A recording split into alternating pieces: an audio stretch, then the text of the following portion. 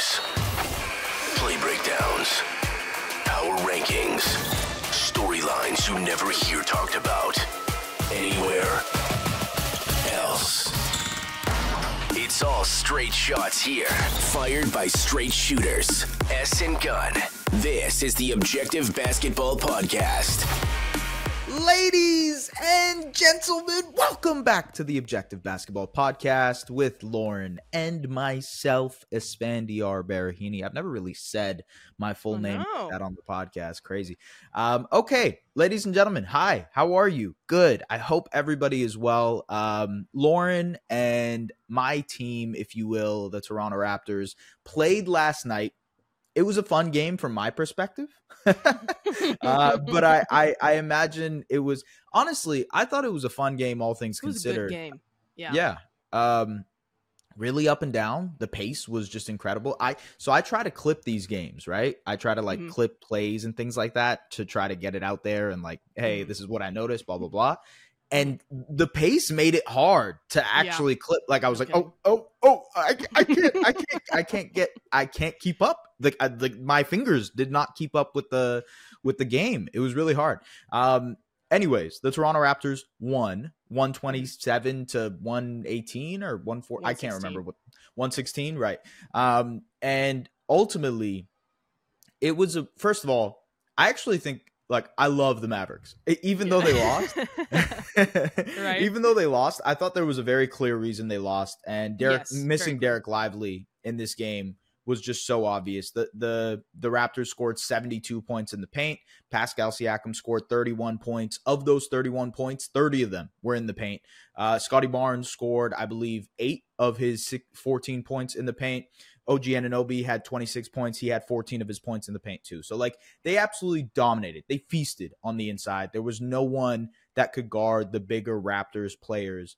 And it kind of makes me think Pascal would be great on the Mavericks. He looked really great. But I'm glad you said that. We'll get to that at some point. At some point, we're going to circle back. Yeah, we'll definitely talk about that.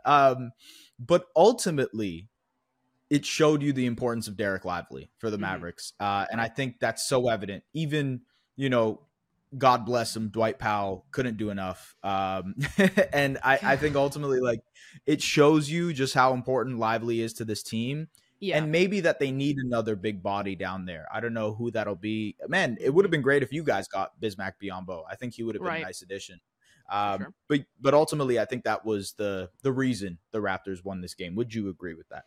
Yeah, I definitely agree. You mentioned the points in the paint. The Raptors putting up 72 points in the paint, and the Mavs only putting up 40 points in the paint. Another thing is obviously the free throws, Mavs really struggled from the free throw line, 61%, 19 of 31 there. So that's another kind of big issue.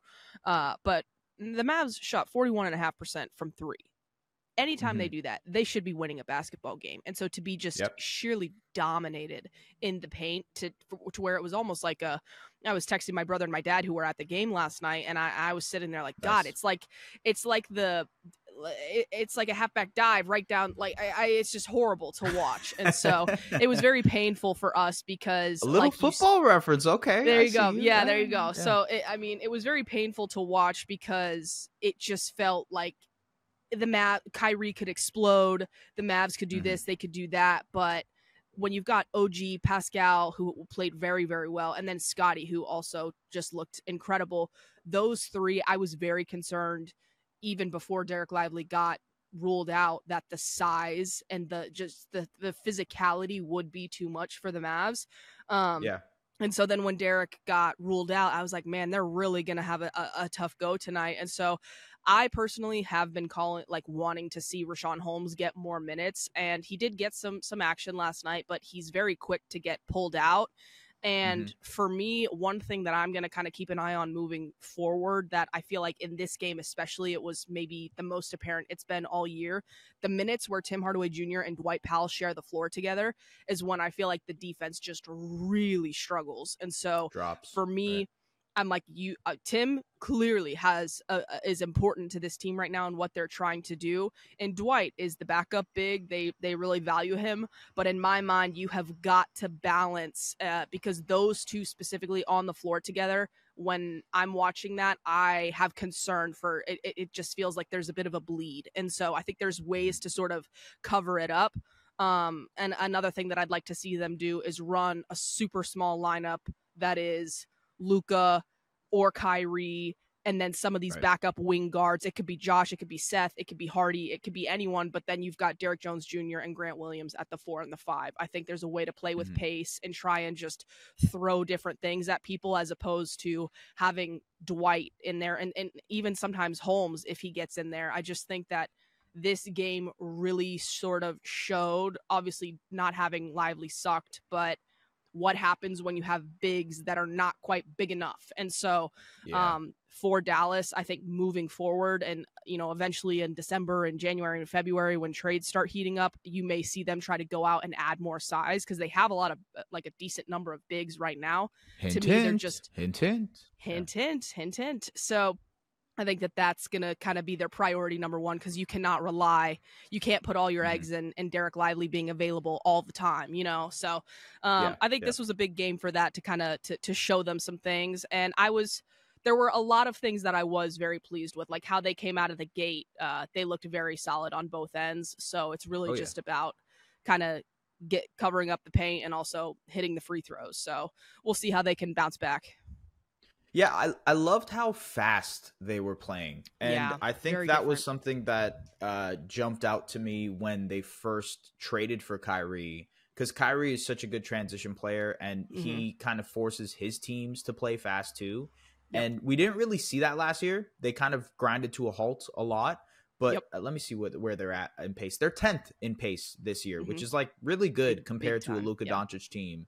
I mean, last year they were 28th in pace, which is like it's a huge difference. They're playing faster. Luka is playing faster. Obviously, he's such a great decision maker, and that fast tempo is allowing them to generate tons of more possessions, so they can like just put up points very easily. And then two, I think it enables them to, like their secondary players, let's say a Josh Green, let's say a Jaden Hardy, Tim Hardaway Jr., etc.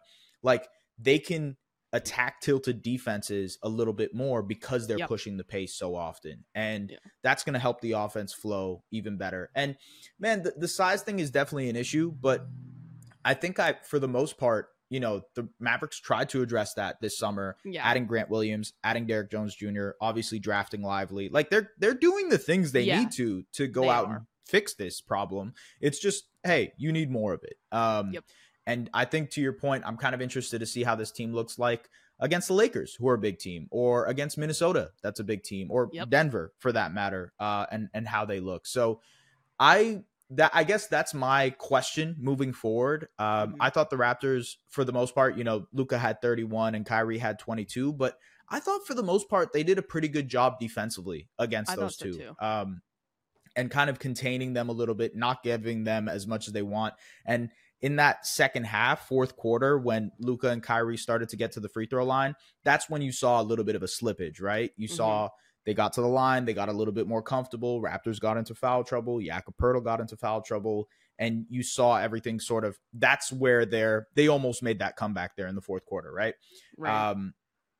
Although, I think my main takeaway from this game, outside of from a Mavs perspective, from a Raptors perspective, it's like at a base level, even if the shot isn't falling for Scotty Barnes, he's going to be able to give you this type of game, which is like he was everywhere defensively. He was a monster as a rebounder. He had 6 stocks again, 4 steals, 2 blocks, and he was just special defensively. I in the late night recap pod that I jumped on later, I kind of said like that game reminded me of Draymond.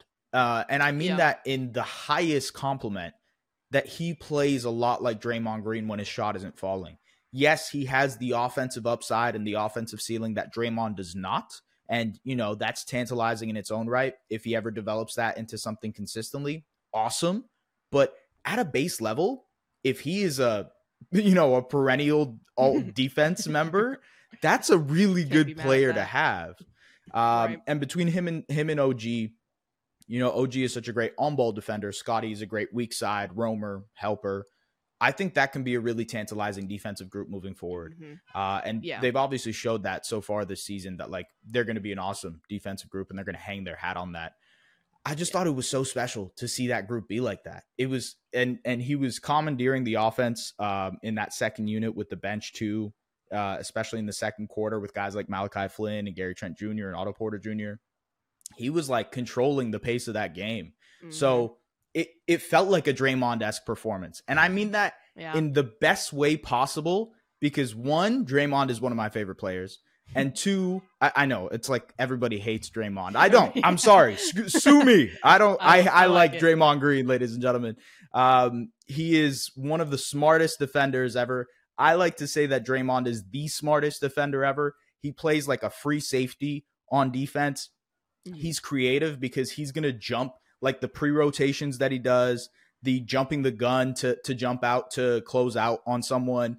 He is so good at all of that. He is commandeering and kind of commanding other players to go to certain places. And Scotty Barnes did a lot of that last night. So that's the thing that popped out to me. What did you notice from the Raptors side of things? From the Raptors, so it's crazy because you're looking at the box score and you can see OG and Pascal having these kind of like standout performances in terms of the offensive end. But when you're watching, kind of rooting for the team that's going against the Raptors, you feel Scotty everywhere. And so as much as Pascal, it was like, man, he just keeps scoring. At least for me, as I was taking in the game, I was like, somebody has got to do something about Scotty. I don't know. Like I said, I don't know if it's going ultra small, but you've got to switch something up because Scotty is controlling the pace of the game, the intensity of the game. And that was how I felt about it. And so, I mean, we've talked about the leap a little bit, but getting to see this in a game where he was everywhere, but then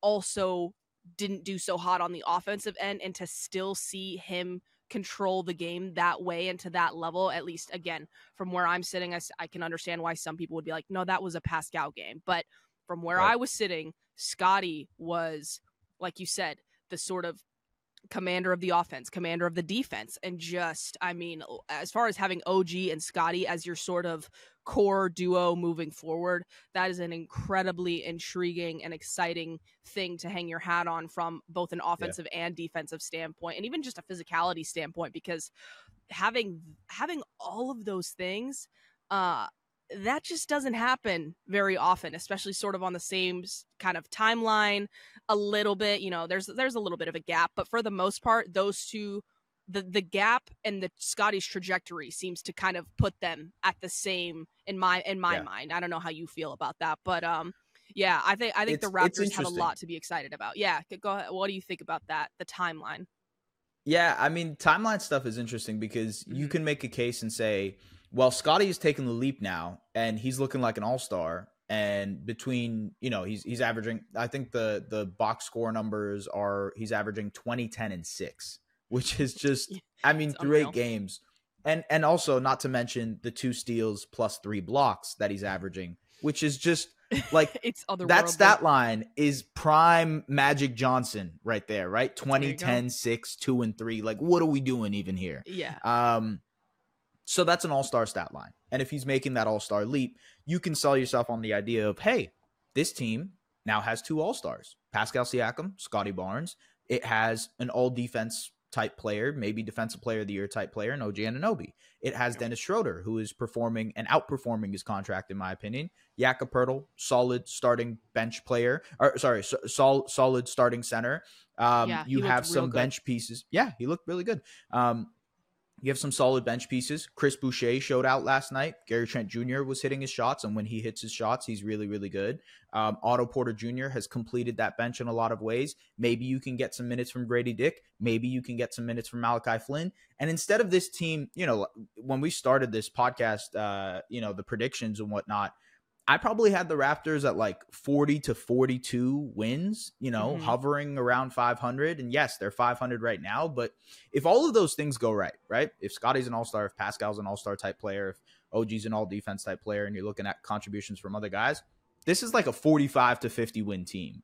And I don't know if that's actually going to happen this year, But if we're looking at a glass half full approach to what this Raptors team can be, and if you're selling yourself on, no, we're not going to trade Pascal Siakam, we're actually going to re-sign this guy and run it back with this team, then this is the way you're talking about this team. But at the same time, there's also another argument to say, hey, Scotty looks really good. OG looks really good. The team is obviously moving in a different direction. Let's see what we can get for Pascal Siakam, who is performing well now. You know, he had a breakout performance against the Mavericks. Let's see what we can get for him and go from there. It's sort of a double-edged sword here, whatever, because you don't know what approach the Raptors want to take, because you could convince yourself on both. You know? Exactly. Yeah, that's why last year I was high on them. Obviously, Scotty's taking a completely different level leap. But even last year when I was looking at a trio of Pascal, OG, Scotty, even if you're someone that's like, you know, that's a little redundant, I don't think anyone can argue against the fact that the versatility, and it's not like these guys are just slashing defenders. They shoot the three, they share the ball, they make things happen on offense, not to mention the cutting. There was a lot of cutting, and I was like, man, that I'm not gonna lie though, to be fair, that was probably their best game of doing that. Like, oh, it was okay. I'm glad you added that, because I was like, Jesus. No, in all honesty, one that tied their best half court efficiency game of the season. Yeah, that's good to know. Yeah, they were. Look, the Mavericks defense is a question. Yeah, it's a question moving forward. It is. Yeah. Ultimately, though, I agree with you that like there is an optimized, maximized version of this team that could look like this on any given night. But it's just about like how many times are you actually going to see this version of the team is my question. And I'm glad that we're having the conversation sort of in this light, because there's obviously the idealized version, and when people are talking about Pascal Siakam, obviously I love the idea of Pascal Siakam on the Mavs. I think he addresses a lot of the Mavericks' needs, and I'm sure that there are other teams that feel that way. But for Toronto, we've seen what I find so interesting about this situation is with Pascal. We've seen kind of what has happened with Fred and what happened with Kyle Lowry, and Toronto losing people and getting nothing or very little in return, depending on where you sit on that.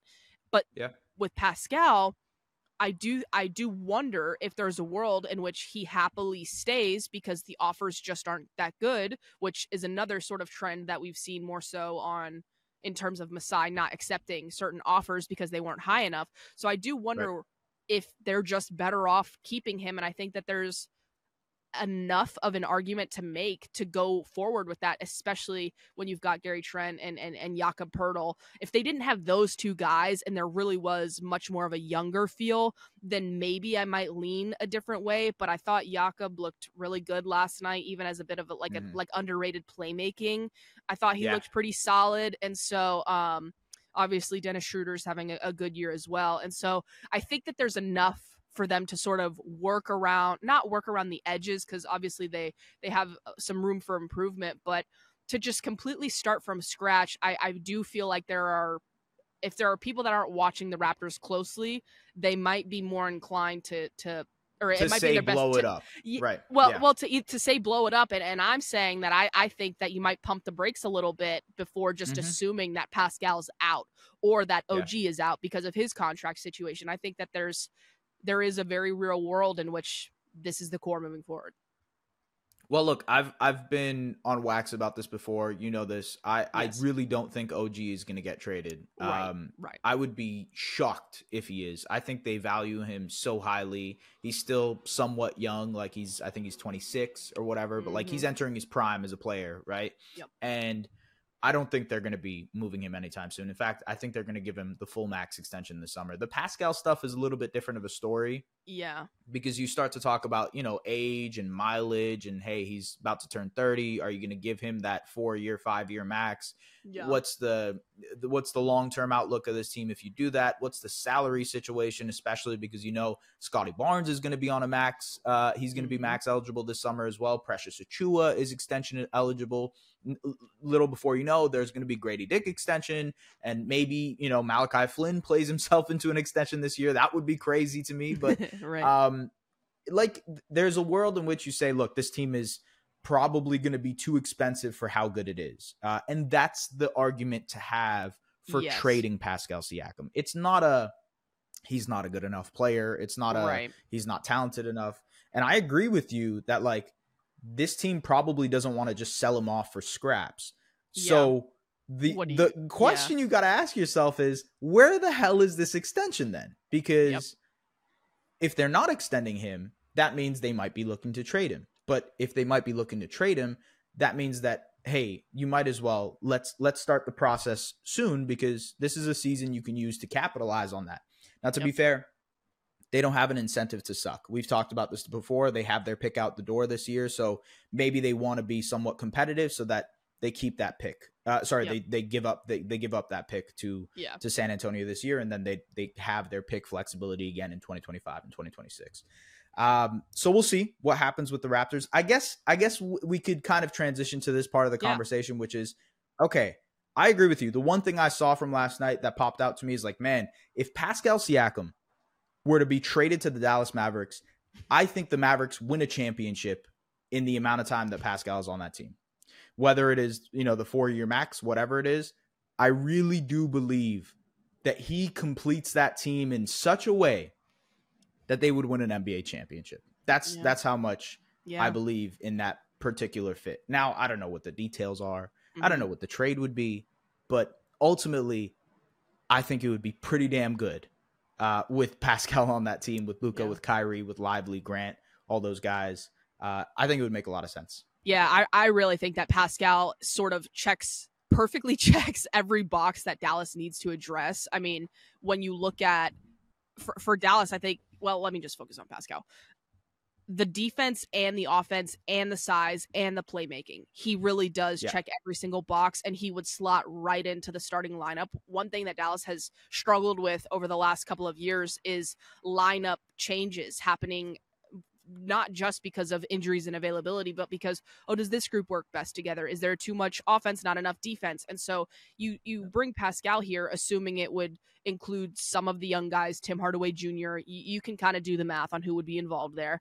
And you would very clearly be left over with a lineup of Luka, Kyrie, Grant Williams, Pascal Siakam, and Derek Lively. And there would be no questions on who should start, be no questions on, what's going to happen. And I think that, Derek Jones Jr. has been phenomenal, but he would be in that second unit, bringing the size, bringing the defense, bringing energy. And so I think for Dallas, this is an opportunity, or it would be an opportunity for them to really add size and then also add a third person who could go get their own shot. And so having Grant Williams and then having almost I don't want to say an idealized or like a more complete version of Derek Jones Jr. that has all these other aspects to his game.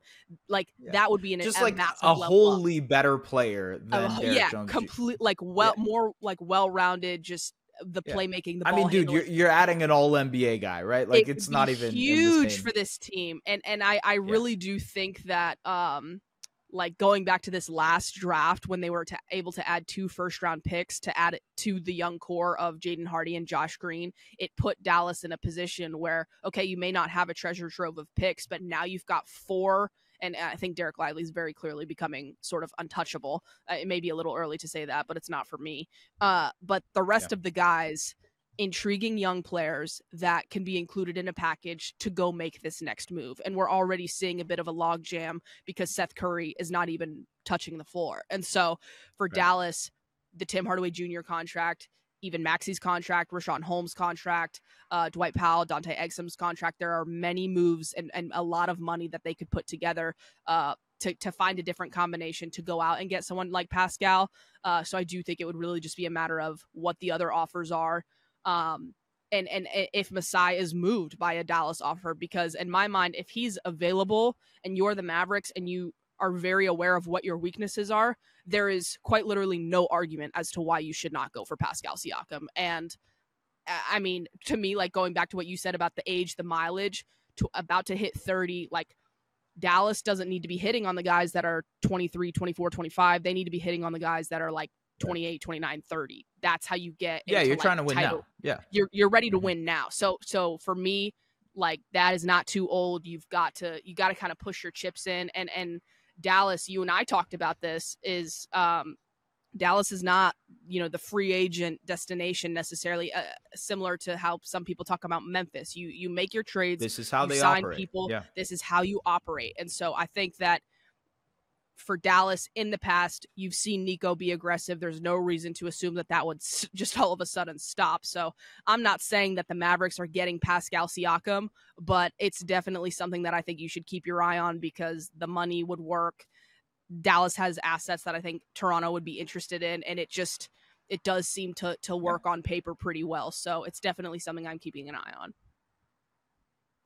And he had a pretty good audition game, if we're counting it as an audition game. He had a very, very good audition game. I mean, I hate to be the guy to do that type of stuff, because, like, I'm probably just reading into it too much. Mm-hmm. But the fact that his breakout performance was against a team that probably could use him the most, it's interesting to me. You know what I mean? And it felt like they were prioritizing him a little bit more. They were involving him a little bit more in the offense, showcasing him a little bit more, if you will. So I don't know, man. I could see a situation where this works. And my main thing is, like, you look back at how the Mavericks traded for Kyrie Irving last year, right? They were in a position where they didn't necessarily have the cap flexibility to go out and sign him in the summer, so they had to trade for him. Yep. They were willing to trade for a guy like that. Oh, by the way, even despite all the Kyrie Irving noise, they actually signed him to an extension as well. So I ultimately think this is how the Mavericks like to operate. You mentioned the free agency stuff. That's a big part of them saying, hey, instead of us going out and throwing money at Monte Ellis or whatever, right? Let's I like that. I like that throwback. Okay, sorry. Right? Keep going. Let's go out and trade for a guy that we like, and then re-sign him. Yeah. And I think ultimately, for all the reasons you mentioned, Pascal does complete that team in a major way. Yep. And yeah, he would be awesome. Like, I think of Pascal on the Mavericks, and this is no shot at all to him at all. But what he would be serving as is what Aaron Gordon was to the Denver Nuggets. You took the words out of my mouth. He's a much better player than Aaron Gordon. He's an all-NBA player, all-star level player. But just in terms of what his utility would be to Dallas, completing would be, a team. Yes. 100%. Yeah. Look, doing everything on the dirty side of things, defensively, being a menace. A dunker spot help type guy, everything you could imagine that Aaron Gordon does, he does that, but times a million. And I just think he would be perfect for this team. He would help out a guy like Derek Lively. He really is a perfect fit. I know. And I do think, to your point, there are some things the Raptors would be interested in. Maybe Josh Green, a guy that they liked at the draft, is someone that they would be interested in. I think Jaden Hardy pairs well with guys like, Scotty and whatnot. Again, I don't know. Maybe the Raptors like the Canadian Omax, right? Yeah. Who knows? I have no idea. But I do think it'd be a good fit. I think he will be one of the more sought out players in the league this year. So maybe you have your competition. 100%. But also, it's just tough to see because, there's all those rumors. And by the way, like, I will confirm that Pascal has been unwilling to sign extensions with other teams. There was a deal that was in place with Indiana. That didn't work out because he didn't want to sign an extension. There was a deal that was in place with Atlanta. Some things fell out with DeJounte Murray, but also Pascal wasn't really willing to re-sign there. Now, where does he want to re-sign? Where would he want to go?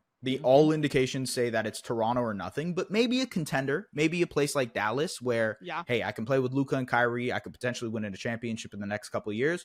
Could be a good spot, I think inevitably there's only like 5 or 6 teams that make sense. We talked about it offline a little bit, but there's Golden State that makes sense. Philadelphia, I think, somewhat makes sense, although we kind of went back and forth on like how viable of a trade package that is. But still, definitely. Yeah. Dallas, I think ultimately the Lakers are interesting with how they're struggling this year. Miami might be able to get, I don't know, but like ultimately a lot of teams are going to go after Pascal. I think the Mavericks have a really good chance too. Okay. I kind of want to go around the league a little bit here. Yeah. Let's talk about some stuff that's going around all around the league. One in-season tournament, second day is happening on Friday. Your Mavericks play the James Harden's Clippers. James Harden's Clippers are 0-2 to start the season. So it hasn't looked well. It hasn't looked great. Okay. It just hasn't looked really, really great. Some of the same issues are pre-existing. Harden is off ball, but maybe not moving as much off ball. There's a workaround period between him and Russell Westbrook, and how does that fit really work? It's been wonky, to say the least. It's kind of wonky. And I watched the game against the Knicks, and all I could look at myself and say is like, oh man, this offense looks ugly. Like it looked really shaky. It dwelled into a lot of one-on-one stuff. He kind of doubled down on some of the stuff. I don't know. He's a system. You got to give it time.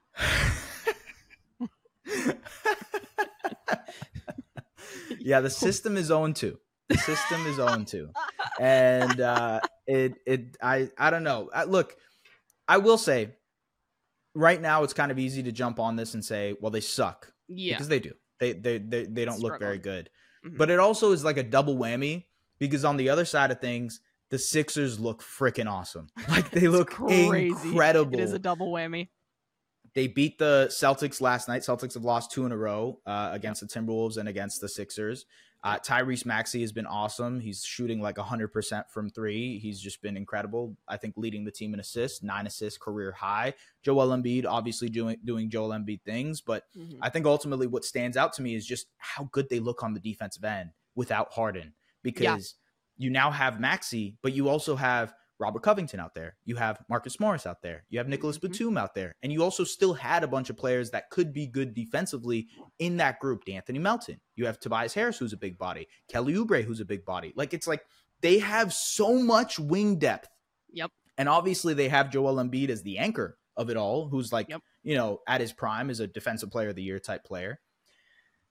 I can't believe I'm believing in a Sixers team again. I'm so angry with myself. You remember last year, I was like, hey, watch out for them Philadelphia 76ers. Yeah. And they were firing on all cylinders. And so this year it's very obviously hard to sort of envision. And even with the predicted, and we all knew Tyrese was going to take a jump. Maybe some people thought more or less than what it has been. But the wing depth, it's a wings league, and you cannot underestimate the veteran versatility of some of these guys that have been in different systems and are coming back even to Philadelphia. And so it's been very fun to see. And one thing, I mean, I think if you're listening to this podcast, you know very well like where my brain goes sometimes. If there's an opportunity to improve in trade season, you're going to do it if you're going all in. And I think there is room for improvement for this Philadelphia team, but seeing how they're performing right now at the beginning of the season with where they started, you can't ask for much more than that. So it has been fun to watch. I'm happy for them because 2 situations in a row with Ben Simmons and then James Harden just not going your way, going south. Again, wherever you stand on that issue, either way, it didn't work out for Philadelphia. And so for them to sort of be in this position right now at the beginning of the season is huge for them. It's huge for them. So it's been fun to watch. It's early. They're at the top of the Eastern Conference, and I'm not going to fool myself into saying, hey, Philly title contender again, because Daryl Morey, my friend, I have done it a bunch of times. He just followed me on Twitter, so he's my friend. Hey, there you go. But yes, no, I've done it multiple times, okay? I've believed in this Sixers team, so I have to play the wait-and-see game. But ultimately, it's really impressive what they've been doing so far. The buy-in has been absolutely awesome. And I think defensively, they look so much better this season compared to last season. Maybe some of that is Nick Nurse, too, like just defensive scheme and what they're doing. But I just think they look great. Tyrese Maxey looks great. Joel Embiid looks great. Everybody else, Kelly Oubre doesn't pass the ball, but he scores 20 points on a vet minimum, which is like, let's do it. Why not? You take it. Yeah, take it every time.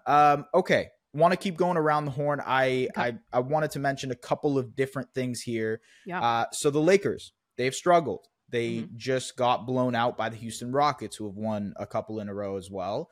Yep. Lakers are 3-5.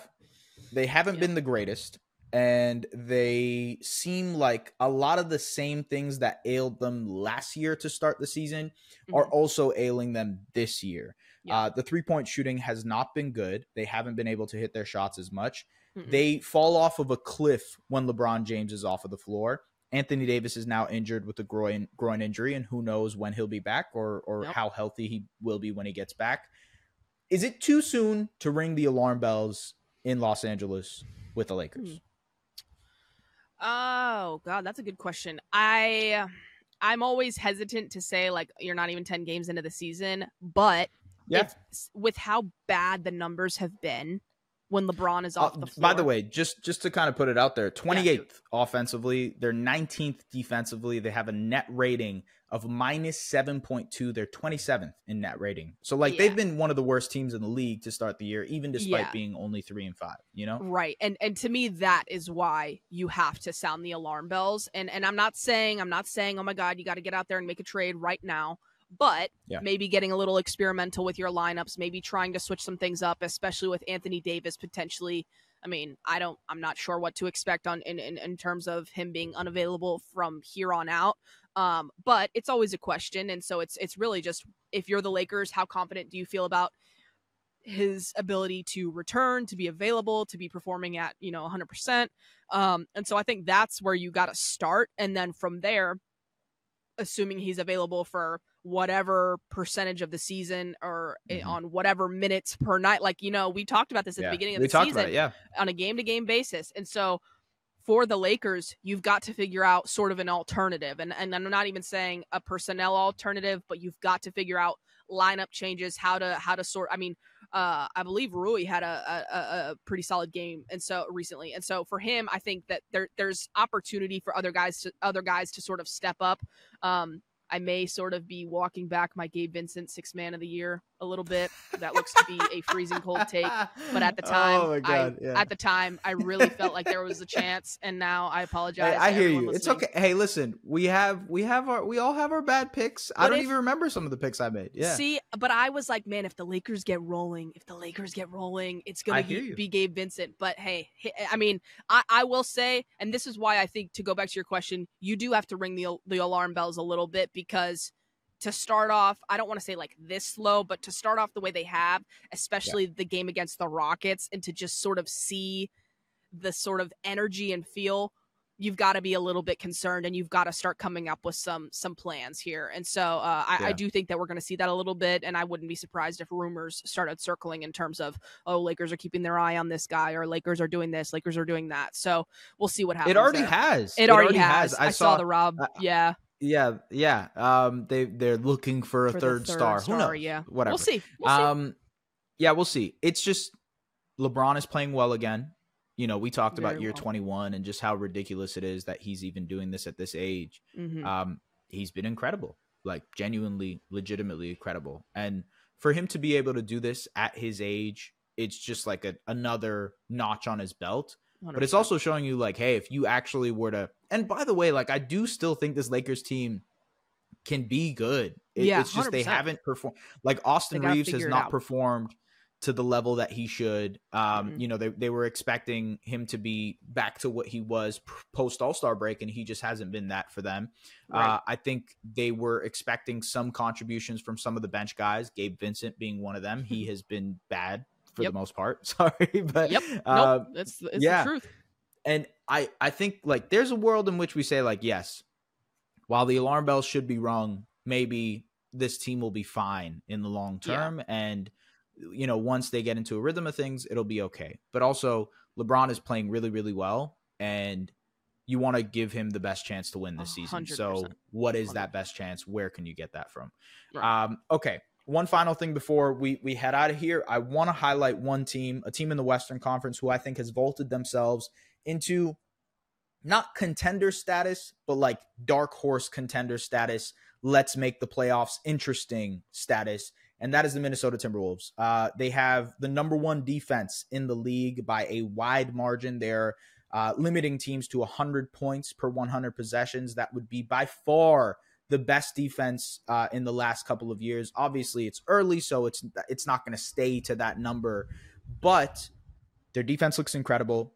I called it, by the way. I called it I said early in the season that the Wolves would be the number one defense in the league. I just thought the perimeter defense talent that they had between Jaden McDaniels, Anthony Edwards, Nickeil Alexander-Walker, Mike Conley, and then the back line of Rudy Gobert, who looks incredible to start this season, was good enough for them to be the best defense in the league, and they have done that so far.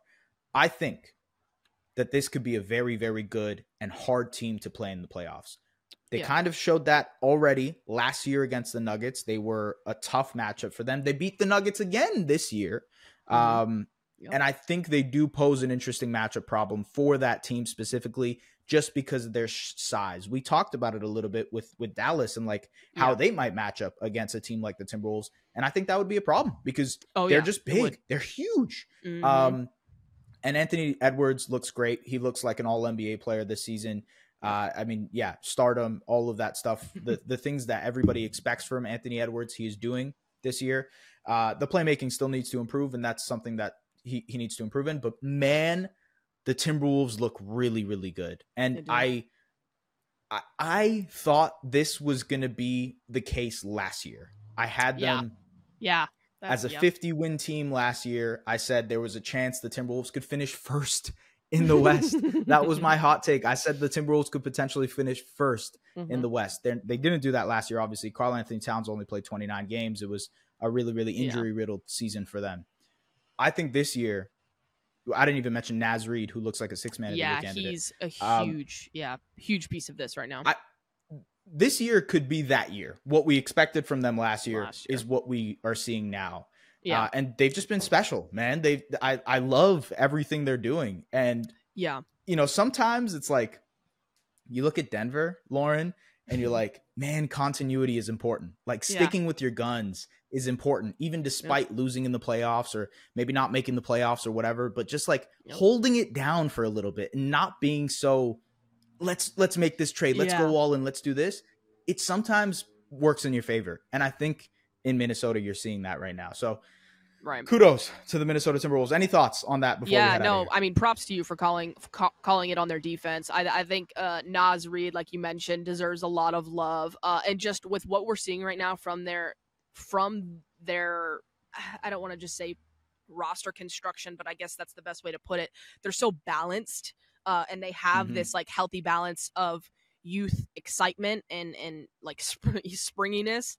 But they also have the veteran leadership and in the first unit and in the second unit to keep them level, to keep them balanced. To not get too high, not get too low, and to just sort of stay the course. And so going back to what you said about the continuity and having a team that just sort of stays the course, knows what they do well, knows what they maybe don't do so well, and didn't do well in previous years, and just one by one. And so I think right now what we're seeing from them, again, to sort of start right out of the gate, seeing such a high emphasis on Anthony Edwards and his just him being the focal point of everything, and where Karl-Anthony Towns, Mike Conley, Rudy Gobert have been able to slide in around that, even Kyle Anderson and Naz Reid, and you mentioned Nickeil Alexander-Walker, like where these pieces all sort of fit around, everyone seems to be knowing their role, locking in, and I think it's going to be interesting to see how the season develops, if everyone can stay healthy, kind of where they fall, because I